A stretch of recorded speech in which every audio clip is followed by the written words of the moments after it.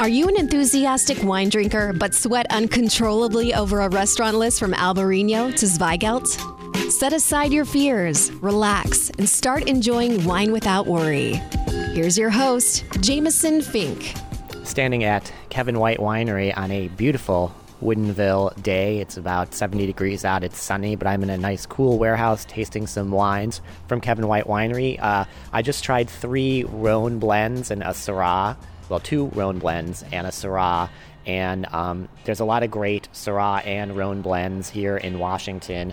And a lot of people have a passion, let's say, for Chateauneuf du Pape or Northern Rhone wines like Côte Rôtie or Cornas. And Kevin, what inspired you to make Rhone blends and Syrahs and those wines? That's your focus. Cool. Well, thanks for having me. I approached wine early on as a wine consumer and a drinker. Probably around 2004, 2005, we started moving on from PBR to wine, and we went out to Washington and just in our backyard here and tasted some great wines. But when I started getting advice from other folks on where to go explore, I just found the wines of the Southern Rhone to be really seductive and really tasty. And so we started focusing on just learning about wines of the Rhone, specifically Chateauneuf du Pape, like you mentioned, and Gigondes. We also went up and tasted through wines of the Northern Rhone. And when I say we went up to Esquin or the wine stores that had a bunch of different selections, and really fell in love with some more higher acid wines because we eat a lot of food, we make food, and my wife and I just really enjoy wine with dinner. And so when we found that that's really what I loved, and I wanted to start making wine. I just decided to make what I love and focus on that. Found a bunch of producers early on in Washington State, like John Moret at Maison Bleu and Greg Harrington at Gramercy Cellars, and tasted through their wines and got to know them, and really just kind of fell in love with that style, and just started kind of trying to make what I love and working on that, and identifying good vineyard sources where I can get grapes that will retain their acidity but give good concentration of flavors, and that's where we went from there. And full confession, I did enjoy a Pabst Blue Ribbon last night. Ooh. I still have not moved on. You haven't moved on. Well, we're on to the microbrews also too. You need a lot of good beer to PBR and microbrews to make wine. So yeah, especially after like today, I'm out in Woodinville. I'm going to taste a lot of red wines, and that cold beer you have at the end of the day is always really sweet after all those tannins. Yeah, I think it's really interesting to talk with people because like if you want to make wine, it's not like a lot of people are independently wealthy and they can just chuck everything and start making wine. I mean, most people like you and myself too, we have a day job, and then our passion is wine, and we kind of shoehorn it in whenever you can. How do you have a career, a family, and then how do you work being a winemaker into it too? What are the challenges? How do you do that? Oh, the first thing is you have an extremely supportive wife or spouse. That's the number one key. My wife Stephanie has been, she's been with me since the beginning of this whole adventure. I think when we started the wine, it was a little crazy. We had, we started the winery in 2010, so that means we would have had twin boys that were about 1.5. I had a full-time job at Microsoft, and I wanted to go down this path.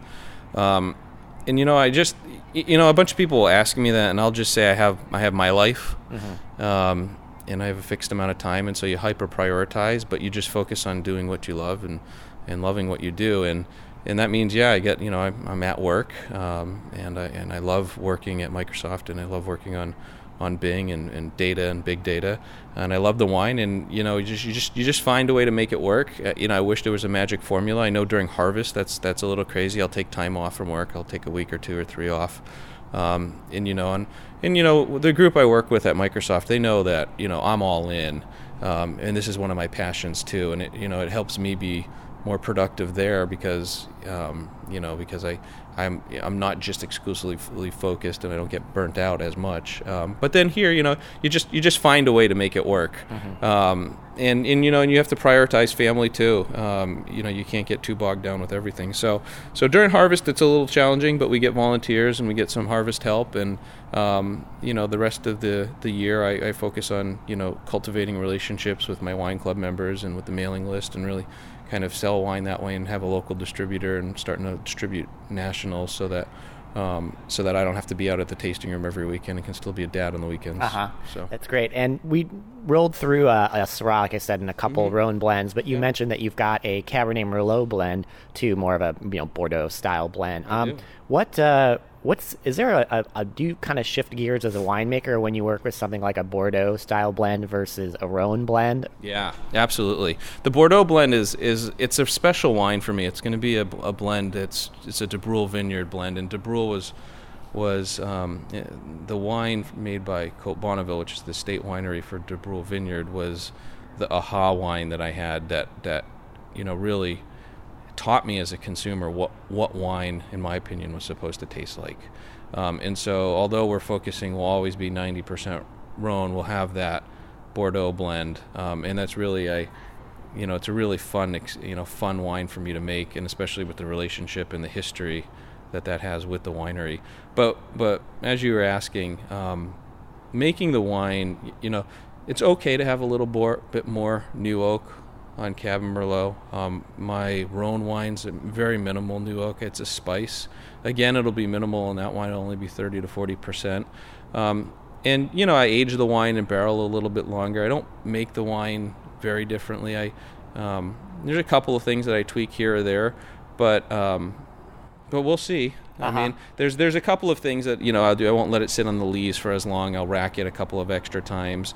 I won't be completely anaerobic, meaning flushing all oxygen out of all tanks and all hoses when I make that wine, because getting a little bit more oxygen pickup to soften up the tannins in the structure, especially the Merlot that I'm getting from De Brule has a pretty good dose of tannins, which I think is incredibly helpful and makes the wine, gives it a nice long lingering finish. But I'll make some tweaks, but I'd say I do that with different vineyards, even within the Rhones too, depending on what vineyard and the experience over the years. If I use more whole clusters versus destemming grapes, what gets new oak, what can handle a little bit of new oak, what's going all in wood barrels. And this year we're going to start experimenting with concrete also. So we'll decide which Grenaches will go into concrete vat versus which ones will stay in wood. So.